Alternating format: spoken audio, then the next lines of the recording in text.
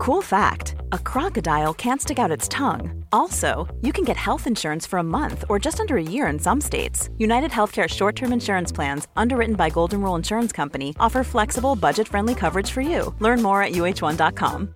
Hey, I'm Ryan Reynolds. At Mint Mobile, we like to do the opposite of what Big Wireless does. They charge you a lot, we charge you a little. So naturally, when they announced they'd be raising their prices due to inflation, we decided to deflate our prices due to not hating you. That's right. We're cutting the price of Mint Unlimited from $30 a month to just $15 a month. Give it a try at mintmobile.com/switch. $45 up front for 3 months plus taxes and fees. Promo rate for new customers for limited time. Unlimited more than 40 gigabytes per month. Slows full terms at mintmobile.com.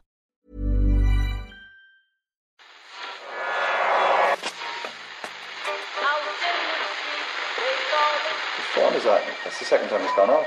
They never go home, those boys.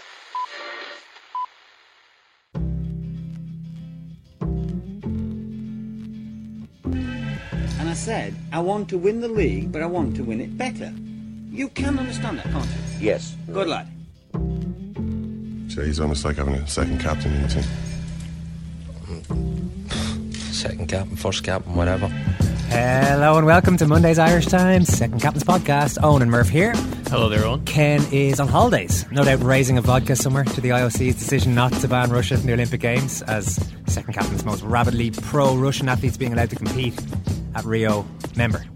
That's why you got there in the end. Yeah. So Ken made the point last week that, you know, given the fact that the world is crumbling all around us, maybe it's not a bad idea to have one inclusive club like the Olympics, especially when plenty of other members of that club are doing just slightly toned down versions of what the Russians are doing. Well, certainly they're not squeaky clean. That's probably the best way of describing it. So why not just allow the Russians in? On the list of things the Russian state are currently involved in, where does state-sponsored doping of their athletes really come in? I mean, that's the question, I suppose.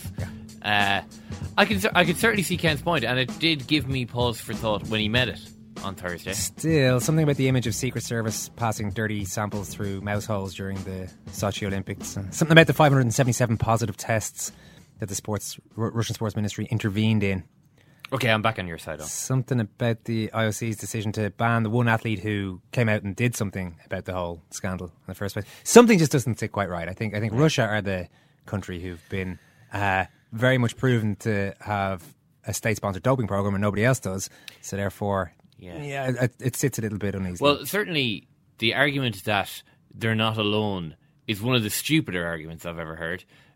Because, well, listen, we can't solve all the murders, so why not just, let all of the, actual murderers that we've caught, why not let them go, Because really it's unfair on the other murderers, That's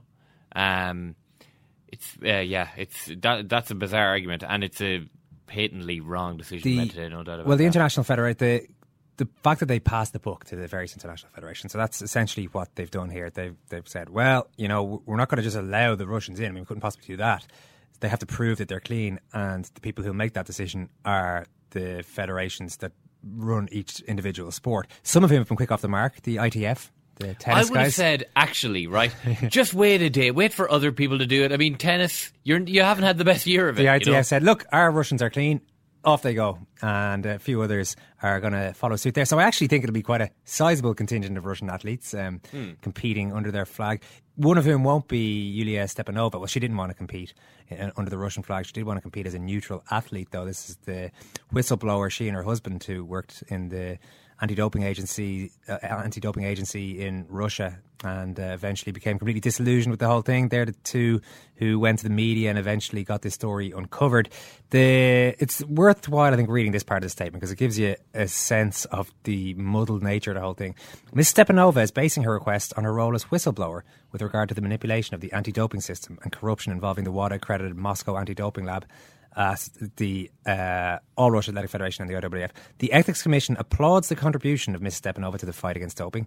It puts this contribution in the perspective of Ms. Stepanova's own long implication of at least 5 years in this doping system and the timing of her whistleblowing, which came after the system did not protect her any longer following a positive test for which she was sanctioned for doping for the first time. So now this is, I'm just breaking away from the statement for a second to make a comment. This is the whole statement. It starts off saying one thing, making a point, and then saying it's as I called it on Twitter, it's the on the one hand, on the other hand statement. It's just constant. Every paragraph is just like they say one thing and then they say the opposite. The IOC Executive Board accepted the advice of the Ethics Commission, also taking into consideration the decision not to allow any Russian athlete who has ever been sanctioned for doping to participate in the game. So therefore, Stepanova won't be allowed to compete. However, on the other hand, the IOC Executive Board would like to express its appreciation for Ms. Stepanova's contribution to the fight against doping and to the integrity of sport. Therefore, the IOC invites Ms. Stepanova and her husband to the Olympic Games, Rio 2016. Furthermore, the IOC is ready to support Mrs. Stepanova so that she can continue her sports career and potentially join a National Olympic Committee. It's just like, even that, I don't know. If I'm Stepanova, I'm probably thinking, just don't fight. Just, look, throw me under the bus, leave me there. Don't throw me under the bus and half pull me out. It's just, it's kind of crazy. Write a letter of apology from the bus driver is basically present her with a letter of apology from the bus driver. Really sorry about that. Bizarre. But, you know. We're going to talk to Owen Gibson. He wrote a great piece on all this in today's Irish Times, so we'll chat to him in a few minutes. You were in Thurles yesterday, Murph. I was. The double header. Did you enjoy Galway staking a claim? Can I tell you a little something about what happened to me last week? I was going to go down. I was going to watch it in the press room. Watch it, the games from the press box. Thurles press box, one of the best views in world sport. Actually, in world sport. The gantry looks out over this is I suppose the commentary. The press box might be not quite so good, but you get a pretty amazing view, one way or the other, if you're working in the press room in Thurles. Brother rang me on Friday morning and said, come on, we'll go.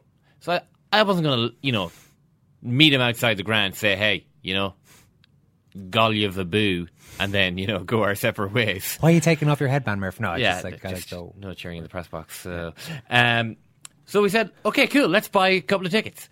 I bought 2 tickets online, and I got 2 of the worst 10 tickets in Semple Stadium.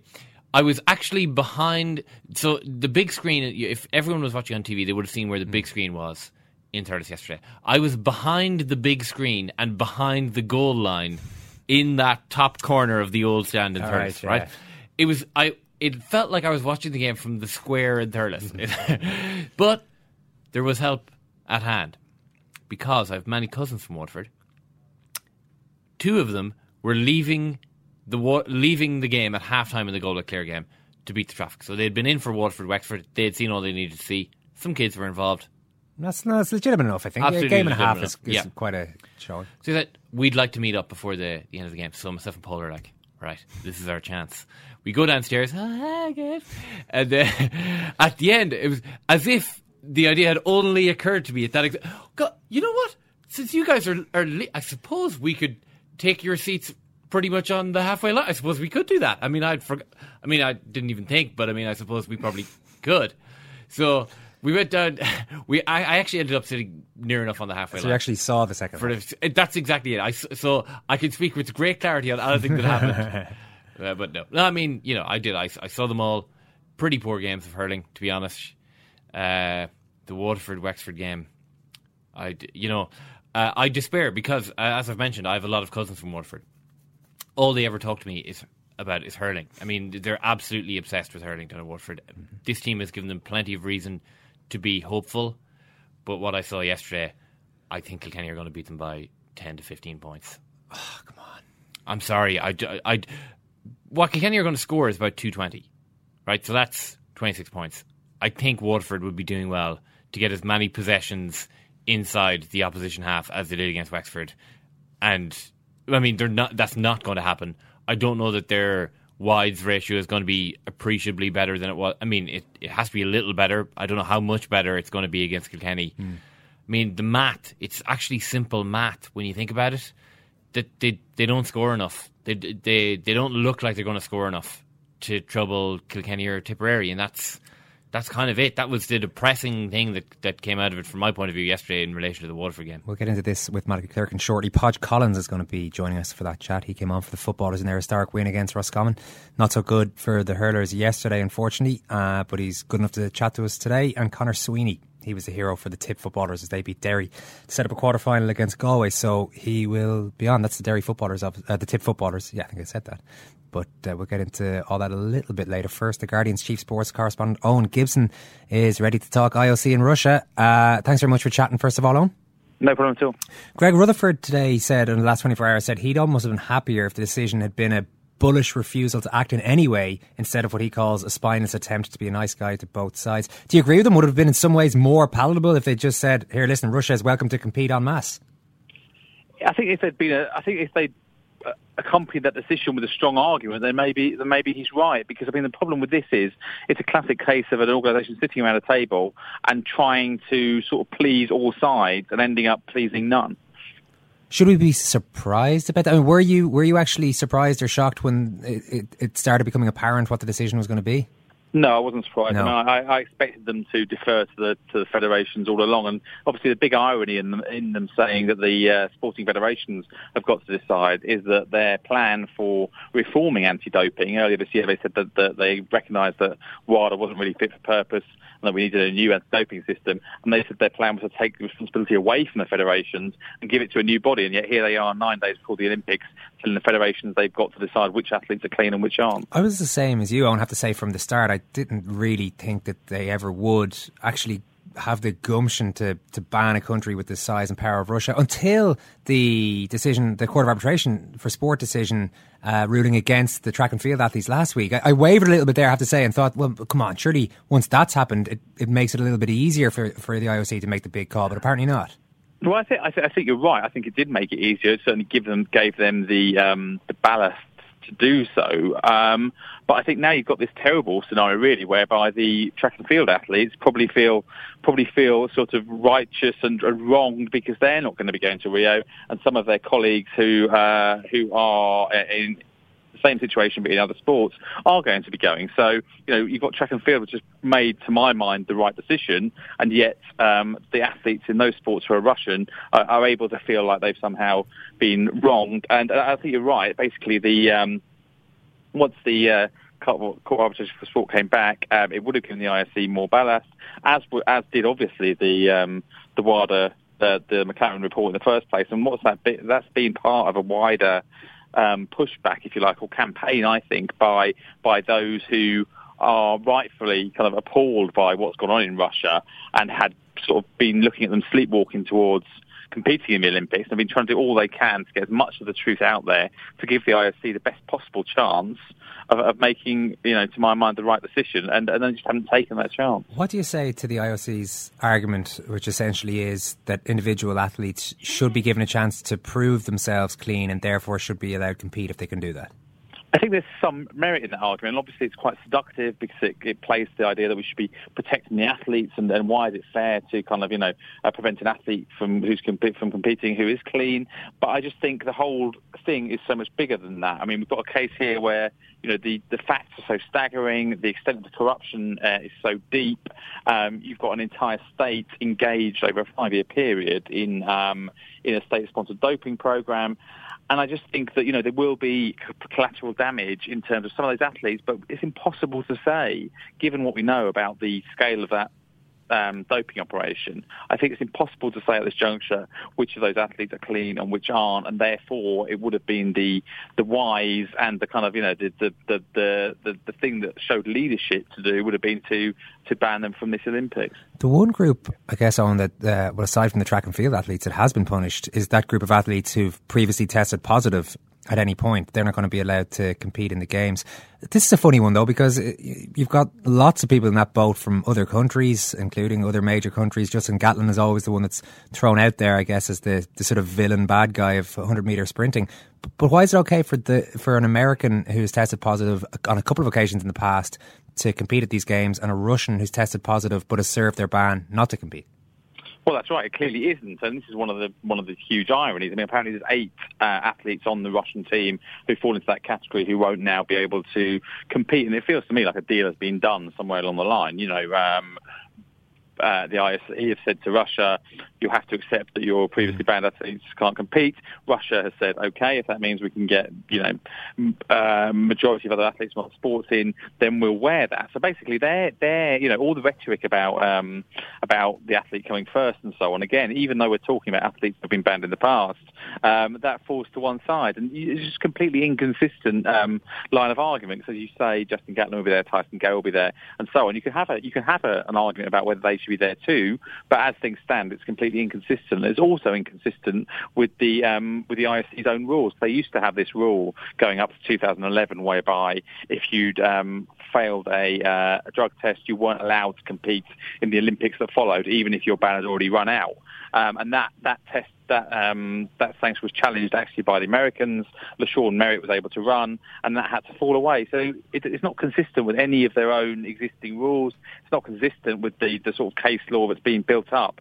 And so the only way it'll be allowed to stand is if the Russians don't challenge it. I don't think the Russians will challenge it because they've got what they wanted. So it's another example of how this isn't thought through at all, I think. It does also seem, just lastly, that they are quite selective as to how they employ their rules, and the Olympic Charter was mentioned a few times during this statement, and it seemed to be used. If it suits an argument, they go with the Olympic Charter. Other than that, they say themselves, well, we have to look at whether or not this fits in with the Olympic Charter and can things be changed around. I guess Yulia Stepanova is the big victim in this, in that she isn't allowed to run for two reasons. One of which is that she has admitted to doping in the past. She was the big whistleblower who blew this case wide open. And the second is they say the rules of the Olympic Charter related to the organisation of the Olympic Games run counter to the recognition of the status of a neutral athlete. So she wanted to be able to run not for Russia, but as a neutral athlete, and that's not going to happen. How, is that in ways, I know a lot of people today are latching onto that as maybe the most damaging part of the whole thing, that somebody's actually, admitted to doing something wrong, but worked quite tirelessly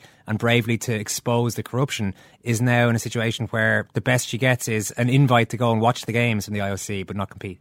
Well, that's right. I mean, the message that sends out is clearly absolutely terrible. And Travis Tiger and other sort of prominent anti-doping figures have said just that. And again, I think it just shows how, in isolation, you can imagine them sitting around the table and working their way through all this, and each point kind of, on its own, perhaps makes some sort of sense, perhaps is arguable. But you put it all together, and the message it basically sends out is that, Russia, which operates this huge state-sponsored doping program for 5 years, is able to compete. Yulia Stepanova, who was the whistleblower who blew it wide open, without whom we wouldn't know about any of this. I mean, it's instructive that neither WADA nor the IOC were onto this in 2012, 2013, when the Stepanovs was trying to get in touch with them, tell them about it. It took the media to take their story and bring it to wider attention. And the fact that, Thomas Bach is there on a conference call saying that, it's fine because we'll invite her to the games and that'll be a big step forward for clean sport. It's just laughable, really. And that's the thing that sticks in the throat the most. That felt like sort of the final kick in the shins, if you like. Yeah. All right, listen, Owen Gibson, great to talk. Thanks a million. No problem. Okay, one final point to make about this, Murph, this whole scandal and story. It's going to be a lot of fun watching. I mean, come on. If there's an event and it's a Russian athlete, especially against an American, and they're both going at it for... Now, they're not going to be in track and field, so it's not going to happen in that. But whatever... I don't know how good the Russian basketball team is, Murph, but the dream team versus the Russian team, I would watch that. If they it's not 1972 anymore. I think Russia slipped down the pecking order just ever so slightly. But come on, you can't deny that there will be a certain theatre around that. Sometimes, TV companies have to work very hard to tell us, who are the goodies and who are the baddies. I don't think they're going to have to be working overtime. They've got they've all got their evil sort of movie music soundtrack ready to go each time a Russian athlete appears on screen. Just subliminally shooting like 0.05 second shots of Vladimir Putin, intercutting it throughout every event, just in case we're wavering at all. Let's get into this championship weekend. We've just seen a couple of key players of the weekend are going to talk to us during our chat with Malachy Clerkin, who has popped into the studio. Malachy, how are you? All right, Owen. We wanted to put something to you. Mm-hmm. We were talking about Euro 2016 quite a lot as Euro 2016 developed, and we kind of came to the conclusion that maybe this is being optimistic, but to enjoy these major tournaments, you have to focus on the stories more so than the classic matches that just hardly ever materialise. Yeah. And there were a lot of great stories in Euro 2016. So myself and Murph have come to a consensus, which is what all great broadcasting is about. Of course, consensus, yeah. That the Euro 2016 was a successful tournament because of Iceland, because of Ireland to an extent, Wales, these kind of underdog stories. If you take that rationale into the championship, is it football that's providing these sort of stories that we can hang our hat on more so than hurling, based on the weekend just gone anyway? Yeah, there's definitely an argument for that. I think to an extent as well, the football championship actually, even on an empirical level, is almost a wee bit more enjoyable this year. although there could be a bit of a contrarian in me saying that, because I always think I always nearly set my watch by the big rush to declare a championship terrible in early June, you know. Yeah. Sometimes May isn't even out before people are going, it's terrible. Oh God, it's awful stuff. But I've quite enjoyed the football championship, you know, and exactly that. The better storylines. The scoring is higher than it has ever been, you know, for all people giving out about defensive football, and but the stories, like, to be going into an All-Ireland quarter-final weekend with Clare and Tipperary there is fantastic. Yeah. There's no doubt, like, you know, even, I think even people in Ulster, you know, 7 of the Ulster teams are gone, like, and I still think people in Ulster would get plenty to watch in the All-Ireland quarterfinals. Okay, nobody expects Tipperary and Clare to beat Galway and Kerry, but there's still plenty to see there. And I think it has given it a boost to the qualifiers as well. You know, we give out about the qualifiers an awful lot, almost because we kind of have to give out about something. You know, we have to find something wrong. And look, the championship structure is wrong on any level where Kerry can make an All-Ireland semi-final by playing Clare, Tipperary and Clare again. Of course the championship structure is wrong compared to what other teams have to do to get there. But the qualifier system, I think largely, whether it works or not, it throws up some really interesting stuff. Yeah. And it gets glossed over because most of the games aren't on TV, and a lot of them happen together at the same time. So, you know, who has the time or the interest or, you know, the friends and family to allow them to get stuck into 4 games of football on a Saturday in the middle of June when the weather's good, or middle of July when the weather's good. So a lot of these games pass people by. Don't make us feel guilty, Malachy, for watching all the football. But as I say, like, lots of great games with high scores and not even massive crowds, just kind of pass people by, and people kind of wake up on Monday and go, all right, yeah. I didn't. I didn't see that. Loud one on Saturday. Exactly. Yeah. And so it all kind of washes out in the last week of July, and you go, my God, Clare and Tipperary are still going. Yeah. God, yeah. They're there, you know, and like the Tipperary Derry game also had, as you said, the benefit of being a really excellent game of football. That was played out in front of, I think, 2,500 people. Something like that, yeah.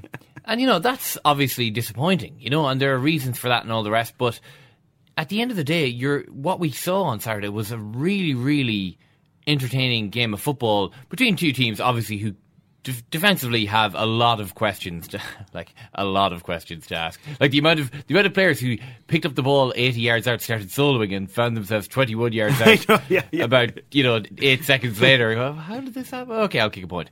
But I mean that's the way the qualifiers works. You know, like the system isn't designed always to give you the 8 best teams in the quarterfinals, and that's fine. Like, that's good in a lot of ways, because it means that, like, I'd be interested to see just how many teams have made the quarterfinals in football over the last 10 years, because that's the barometer that we've set, that's the bar that we've set.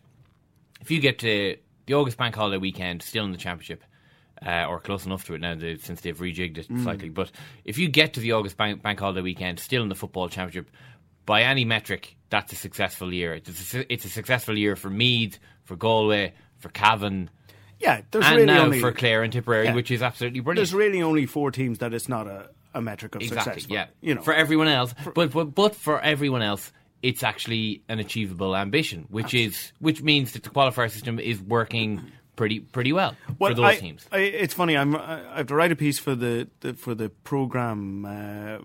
The match program on the weekend, and one of the things that I was kind of going to explore in it was, like, what do people really want out of a championship? You know, like, I sometimes think that what they want is something that is there that they can complain about. But do you want, when you think that, when you're saying the football championship is desperate and all that sort of stuff, do you want surprises or do you not want surprises? Do you want teams scoring loads or do you not? Or do you want teams defending well or do you not? Or is it just an amorphous competition that we should not that we shouldn't give out about? Obviously, we should complain about things until they get to some sort of point where it's agreeable. But I think people just really get annoyed over the right to call it, or the right to be seen to be giving out, or not to be giving out, but to be, kicking against the curve, Yeah, but I said hurling yesterday. I mean, that was kind of dispiriting to watch at times. The Waterford game, Waterford won comfortably. I suppose they'll be happy enough with themselves, but it just didn't feel like there was no real intensity to it. It didn't feel like, to me anyway. I mean, that was probably more Wexford's problem. Galway, Clare threatened at times, at least, to sort of spark into life. And, if Clare had ever got within 3 or 4 points, maybe it could have become a classic, or at least a great game. It never quite happened. I guess you are hoping, when you've got 4 leading counties playing each other over the course of one weekend, that you get, out of those 2 games, you get at least one really good one. Yeah, that's not too much to hope for, is it? No, it's absolutely not. And I actually met Seamus Hickey outside the ground yesterday, the Limerick hurler, and he was talking about Kilkenny and talking about, Loughnane, saying that Kilkenny are going almost by default for 3 in a row before the championship, which obviously caused a little bit of ructions when he said it. But what Seamus said actually afterwards was really interesting. It was like, it's not that Kilkenny have blasted back, the 2014 and 2015. Like, they've been really, really good, but what's happened is that everyone else has slid back from if you take 2013 as the dawn of the new era, the championship that gives us hope every year that we might get another one like it, kind of thing. That Limerick and Dublin win the provincial titles, Clare go on and win the All-Ireland, Kilkenny are nowhere to be seen, Tipp are nowhere to be seen. That what he said was that all those teams, instead of going forwards, have gone backwards. So Limerick have gone back, Dublin have gone back, Clare have gone back. Like, to be fair, Galway, keep getting hit for inconsistency. Galway are the very model of consistency. They play very well against everyone except Kilkenny, and then they're unbelievably consistent against Kilkenny in that they not alone lose, but they lose in the exact same way. I mean, I don't know how much more consistent you could ask for a team, to be quite frank. But you know what you can get. Yeah, exactly. I mean, we can plan it down almost minute by minute. So, and that's what's interesting, that instead of Clare, Waterford, Limerick, all these teams, Dublin pushing on, they've gone backwards.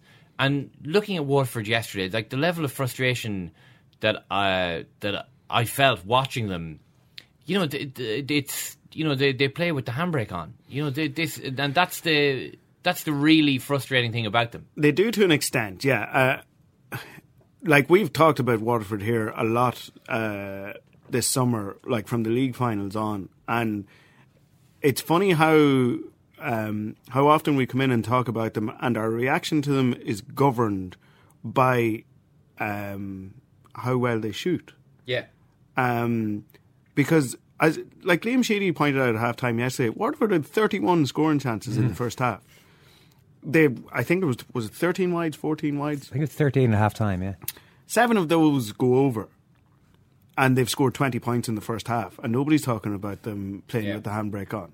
Now, of course, you can use statistics to prove anything. Of course, when you drill down into that, the reason that they have 13 wides is that they're shooting from miles out. They're shooting. Chances is the word I've got a problem with. Exactly, yeah. They're shooting from the car park because they don't have any players inside, because that's how they set up, and we know all of those arguments. But the handbrake on is a reasonable way to describe it. But I think what Seamus said is interesting, in that the whole reason why the teams like Waterford and Clare, Dublin to an extent, maybe a bit of Limerick, all play the way they play, is because of the sort of the existential threat of Kilkenny. Is that Kilkenny went through a decade horsing everybody out of it. Teams tried to front up to them physically, got nowhere. So they had to think of another way around it. The interesting thing seems to be that all these counties have just decided that the physical, matching them physically, fronting up to them, playing old-fashioned hurling against them is just a complete no-no. There's no future in it whatsoever. And so they deal with, they keep going on with this way of playing, which I've said plenty of times, I've no particular problem with, no moralistic or philosophical problem with, but I have a bad problem. idea for those teams. Well, I have a problem with it if it doesn't win. Yeah. The sport is there to be won, and if setting up this way and leaving yourself so shorn of a goal threat, and goals are what makes hurling exciting. It's not even that it makes hurling exciting, but it's what dictates the terms of a hurling game. Because goals are easier to score in hurling than they are in football, because the ball is smaller and goes faster. So if you can score 3 of them, then the other team has to come out and score 3 of their own. And if you're only playing with 1 forward up, then you have to score all those points from downtown. And if you don't, this is how you end up. All right, let's chat to the man in the middle of 2 of the big games over the weekend. Delighted to say Podge Collins joins us now. Podge, thanks a million for taking the call. No problem at all. How are you all getting on? Oh, we're getting on all right. How are you getting on? I don't know whether to congratulate or commiserate with you. It was a busy weekend. Yeah, a bit low this morning, all right. But that's sport, the highs and lows, so close one after another. But obviously very disappointed with the performance yesterday and how everything went. So a bit low this morning. You have that feeling in the pit of your stomach. I'm sure it is, especially for a team of players. Obviously, you won the All-Ireland a few years back. There's been so much underage success. I guess you must already be scratching your heads as to why you can't build on that in the last couple of years in Championship. Yeah, I suppose you'd like to be making All-Ireland semi-finals and finals, but we haven't done it the last 3 years now. And not having out in Croker in that long in the length of time when we had a good bit of success in the past. We just have to, I suppose, reevaluate it and go again next year. And unfortunately, only one team can win it every year, and it wasn't to be for us this year. Did you feel any extra pressure yourself, Podge, given that you're playing the football? And I think everyone's fairly aware that maybe a lot of hurling people would prefer that you just focused on the one thing. Did you feel any extra pressure coming into it? No, I didn't. Before a game, you're just trying to get yourself as right as you possibly can. You're trying to kind of emulate stuff you've done in the past when you play good in games, stuff like that. But some days that goes well for you and some days it doesn't. Yesterday definitely didn't go well for me. Whether I feel extra pressure or not, I don't think so. Listen, every day I roll, I obviously try to give it 100% and try to give my best, and I never, I try not let external factors like pressure or nerves or anything come into that. So I suppose I try to keep it at bay. Yeah. Well, you have the football, the joy of Saturday evening to Saturday afternoon to cling on to. It looked like just an unbelievable outpouring, a great occasion for Clare football. Yeah, it really feels distant memory after yesterday. But I think that sport really it's unreal how quick the highs end and how the lows kind of tend to stick a bit longer. But it was an absolute massive day for Clare football. Some of the people involved with Clare football that have been around for years, like the joy in their face and seeing them on the pitch after the game and stuff like that. I suppose that's what sport's all about. And I know teams like Dublin and the likes of Kerry and your Donegal's, Tyrone, Cesars, I say they only have that feeling after winning All Ireland, but for a team like Clare to do as well as they did on Saturday, everyone was absolutely buzzing. It's Croke Park now, Podge. It's Kerry. Does that not take anything away? But does that matter? Would you have preferred it maybe to be Dublin or Galway or a team that you haven't already met? I know. When you get to quarter final, I don't mind where it's on or who we're playing. I'm just happy to be playing in it and to be involved in football this time of year with Clare is it's massive for the county.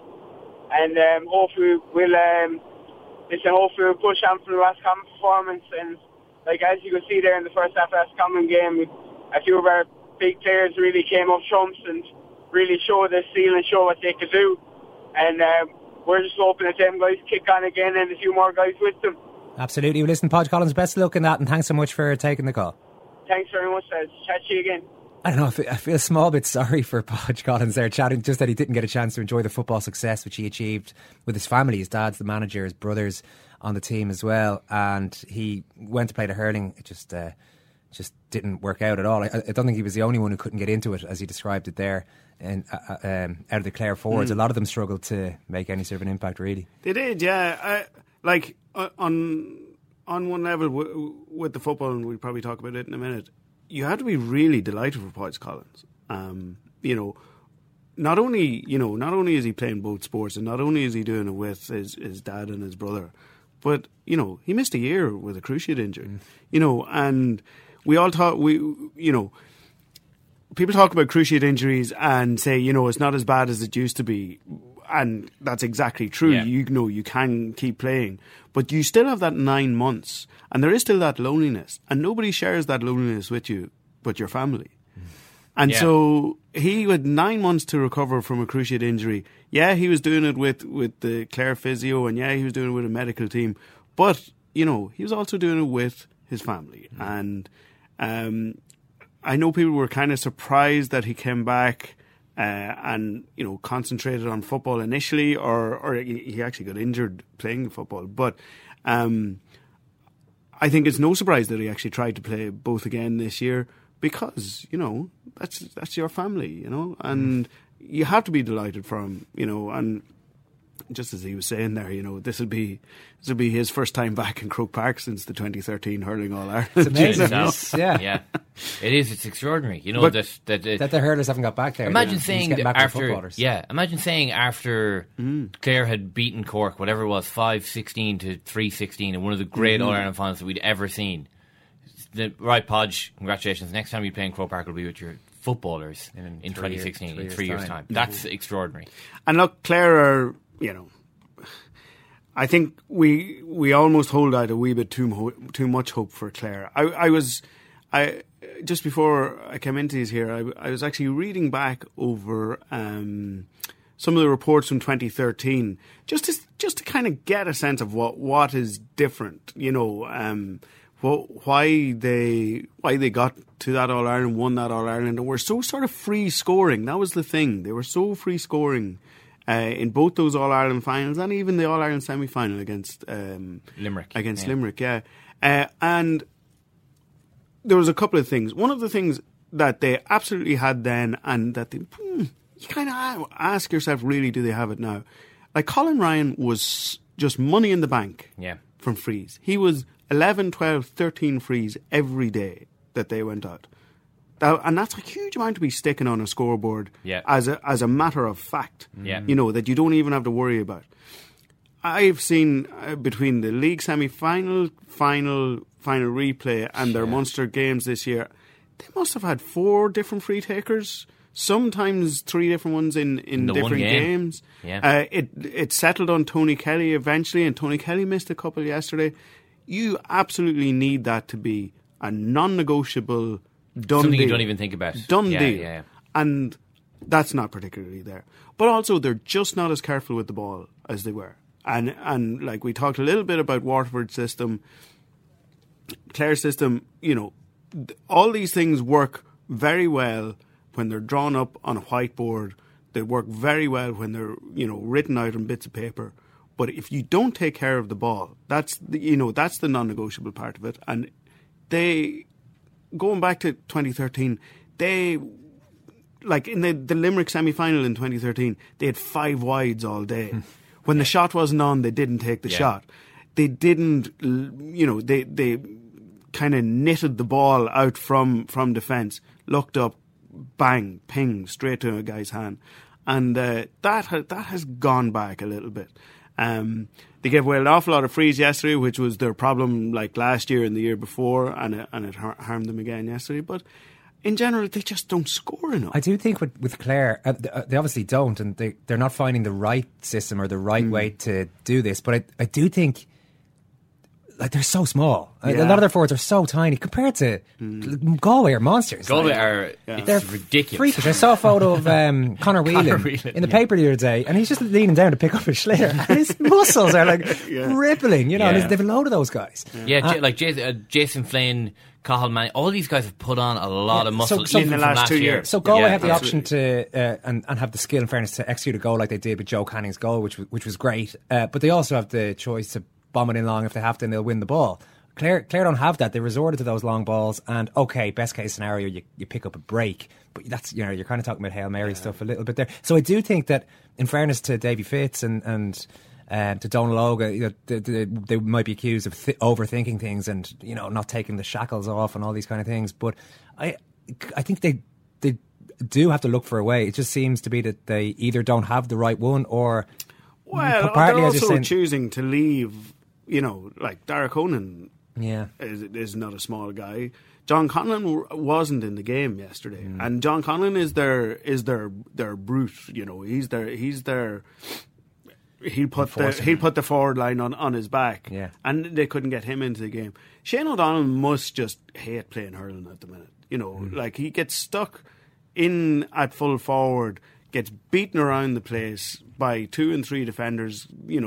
Again, like in the 2 games against Waterford in the league finals, he just got blocked off every time he went to go for the ball. If he doesn't get through on the first burst, it's over for him because there's a second defender around at that And so stage. what they had to do yesterday, they took him out to about centre forward and played him out the field better. And that, Shane O'Donnell has a brilliant facility for picking up a loose ball. Like, the ball sticks to him. If he can get any sort of limb out in front of the defender, he manages to get a pick. And so he started winning frees and getting into it. But again, you're completely right. Like, whether it's that he's too small or that they just leave him too isolated up there. And maybe that is a function of the fact that they don't play 6 forwards. Like, if they had 6 forwards, then maybe the rest of those defenders would have to spread out an awful lot more, and he could be left one-on-one an awful lot more. Maybe, it's kind of hypothetical. But he's had a terrible time the last few years, just trying to get into games. You can see him just really trying. He plays at full forward, but he picks up the ball on the end line all the time. Yeah. Because if you're looking to pass the ball to Shane O'Donnell, you say, right, put it into space. Yeah. Where is the space? Either side of him. Yeah. The ball goes into space. He runs with 2 men after him. He picks up the ball. He's all the time just heading out to the stand, out to the stand, out to the stand. And the best case scenario for him is that somebody comes through the back of him and murders him. Yeah. That's nearly his function on the team, is to get absolutely destroyed by a defender coming through the back of him. All right, Galway Tipp in the All-Ireland hurling semi-final then. I think almost everybody would have predicted that. That could be a scenario. Galway Tipp in the football quarterfinals. Not so much maybe for Galway, and certainly for Tipp. The Tipperary footballers having a whale of a time, and we're joined now by Conor Sweeney, the man who hit the equaliser and then hit the winner to beat Derry in a shootout at the weekend. Conor, thanks for chatting to us, and congratulations, what a day. Yeah, thanks a million. It was a fantastic occasion, I suppose. To get to an All-Ireland quarter-final for the first time in our history is something special, and look, we have another day to look forward to now, which is the main thing, Obviously, the football championship gets knocked quite regularly for defensive football and all this kind of stuff. Certainly, from a neutral point of view, it was incredibly exciting watching your game against Derry at the weekend. Did it feel like a thriller to be involved in? It did, I suppose. Yeah, for the majority of the game, I think it was tit for tat for most of the game, and I suppose it looked like we had it won there with about 5 or 10 minutes to go, but we got a sucker punch for a goal, but I suppose we just kept the head down and we went again, and thankfully we were able to grind out the win, If in a situation like which you guys found yourself in, point down into injury time, what's your mode of thinking there? Are you just hoping you get one chance to win the game? Are you saying, right, I have to go try and get on the ball here, I have to go and leave my position, search for the ball, or do you just stay patient and say, right, the ball will come to me, my teammates will give me a chance?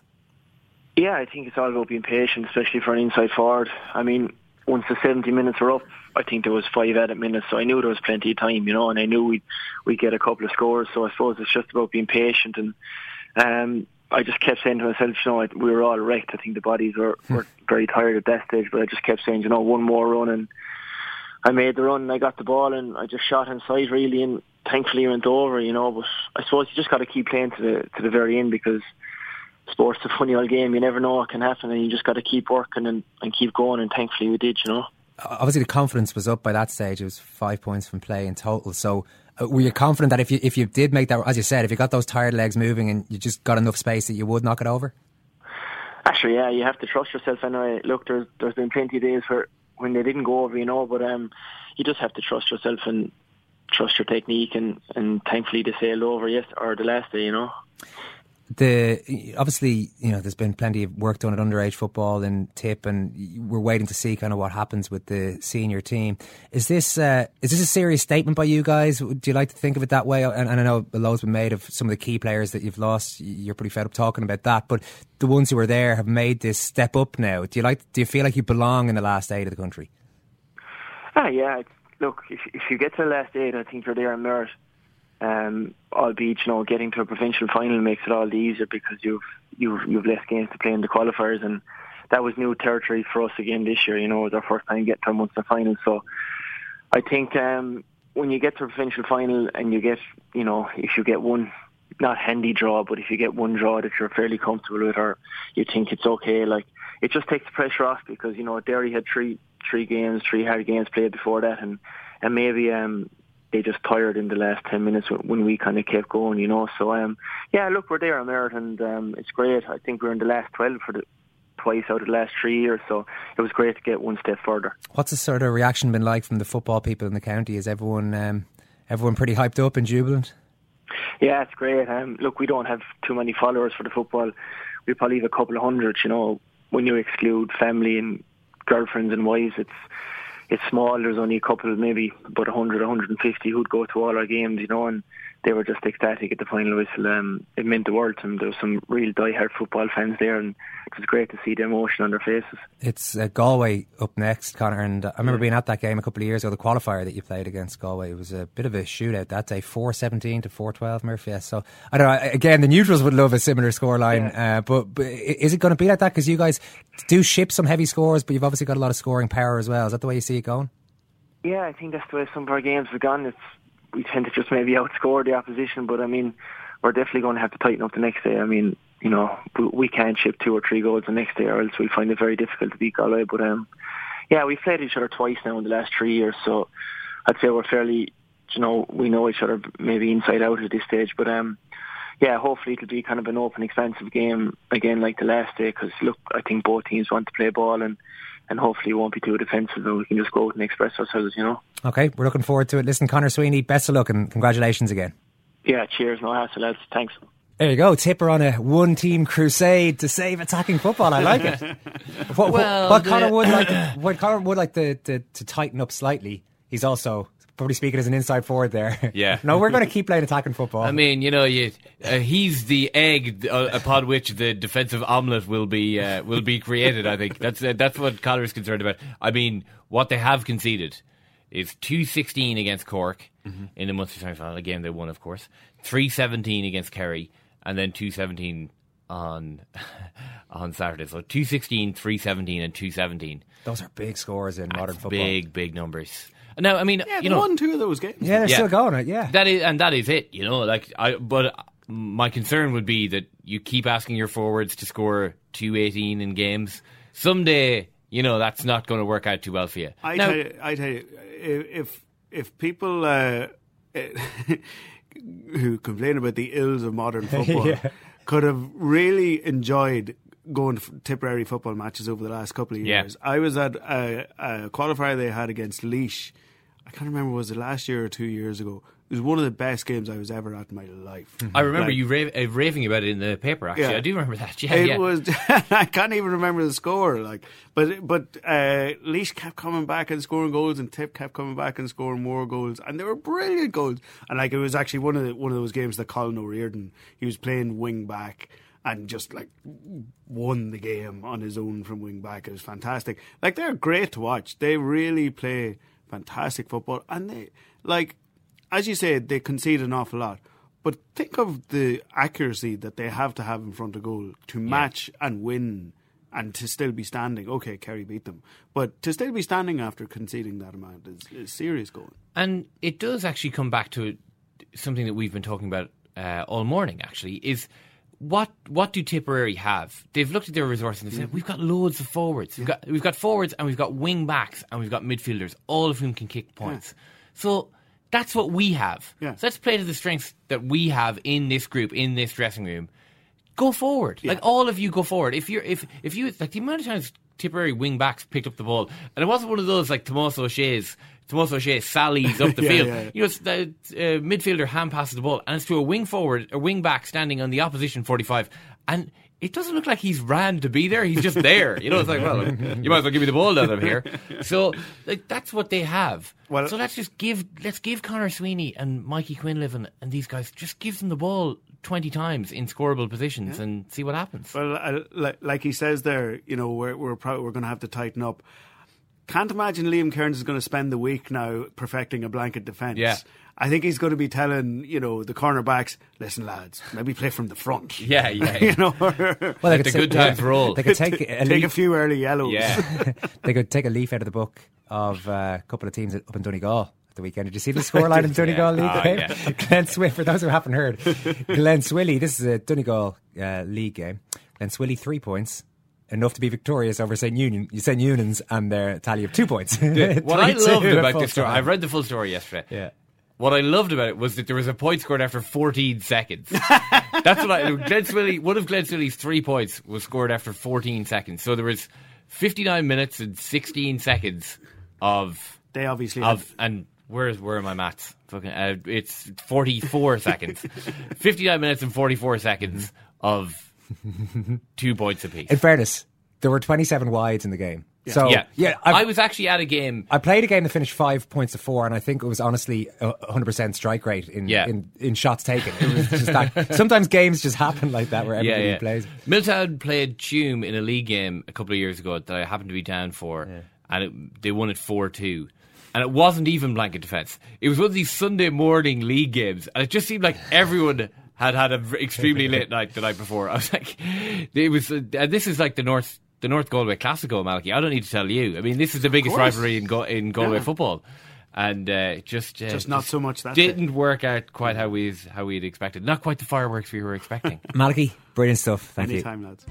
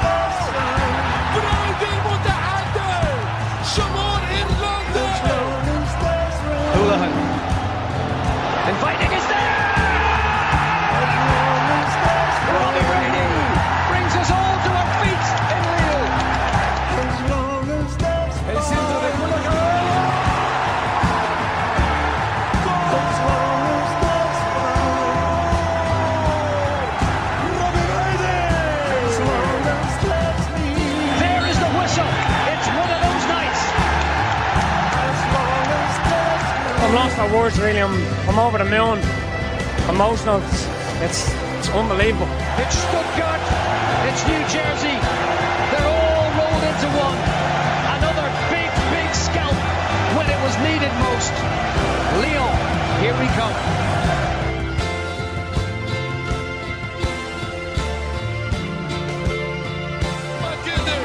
ما كده يعدل اليمين إمكانية هولان يوسع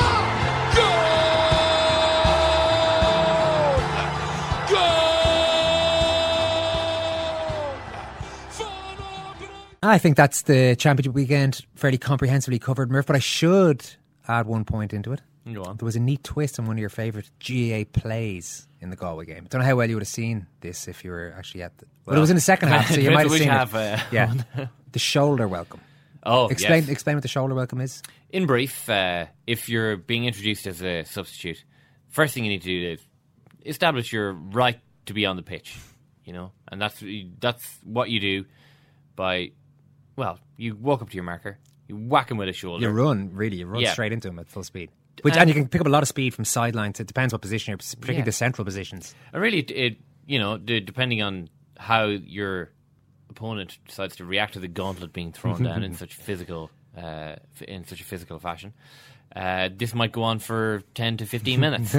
So I think I know where you're going with this. Yeah, well, okay, so the twist on it this time was that Joe Canning, who I thought was in quite rambunctious form. I can only assume he was receiving some verbals because he was certainly giving a few out after the ridiculously good goal that he scored on within about 10. You know, it's a quick goal after half time when the replay takes in the entirety of the move, the entirety of it, so from tip off right through to, from throw in, I should say, right through to the goal. And then there's still time for another short replay of the strike itself. It was an unbelievable goal. Afterwards, he goes, I think it was Brendan Bugler who's marking him. He just gives him a little dunt himself and gives him a few words there. So this is happening quite a lot. But as Bugler is being subbed off, which is always, I guess, a good sign for a forward when the defender marking you gets taken off, Joe Canning went over to shake his hand.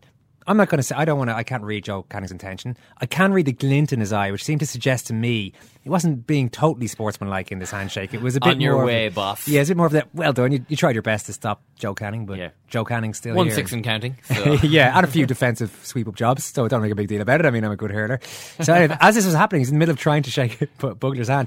Out of nowhere, into picture comes, I think it was David McInerney, the sub, comes flying on, full-on shoulder welcome. Yeah. Which was, I think, a little bit rude of McInerney because it was we were seeing the sarcastic, I wanted to see just the sarcastic handshake, which is another feature of Gaelic games. Pause and then introduce it. He ruined the whole thing. He ruined the aesthetic by just barreling straight into Joe Canning. It was a bit of a melange of things going on there. Okay, I think that's about it.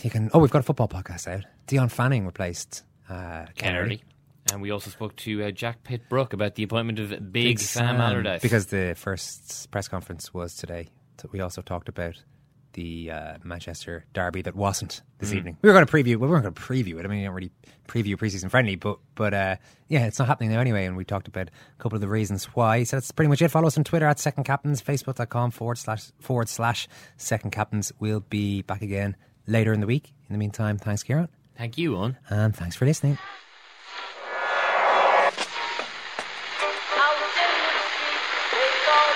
What is that? That's the second time it's gone off. They never go home, those boys. Planning for your next trip? Elevate your travel style with Quince. Quince has all the jet-setting essentials you'll want for your next getaway, like European linen, premium luggage options, buttery soft Italian leather bags, and so much more. And it's all priced at 50 to 80% less than similar brands. Plus, Quince only works with factories that use safe and ethical manufacturing practices. Pack your bags with high-quality essentials you'll be wearing for vacations to come with Quince. Go to quince.com/trip for free shipping and 365-day returns. Mom deserves the best, and there's no better place to shop for Mother's Day than Whole Foods Market. They're your destination for unbeatable savings, from premium gifts to show-stopping flowers and irresistible desserts. Start by saving 33% with Prime on all body care and candles. Then get a 15-stem bunch of tulips for just $9.99 each with Prime. Round out Mom's menu with festive rosé, irresistible berry chantilly cake, and more special treats. Come celebrate Mother's Day at Whole Foods Market.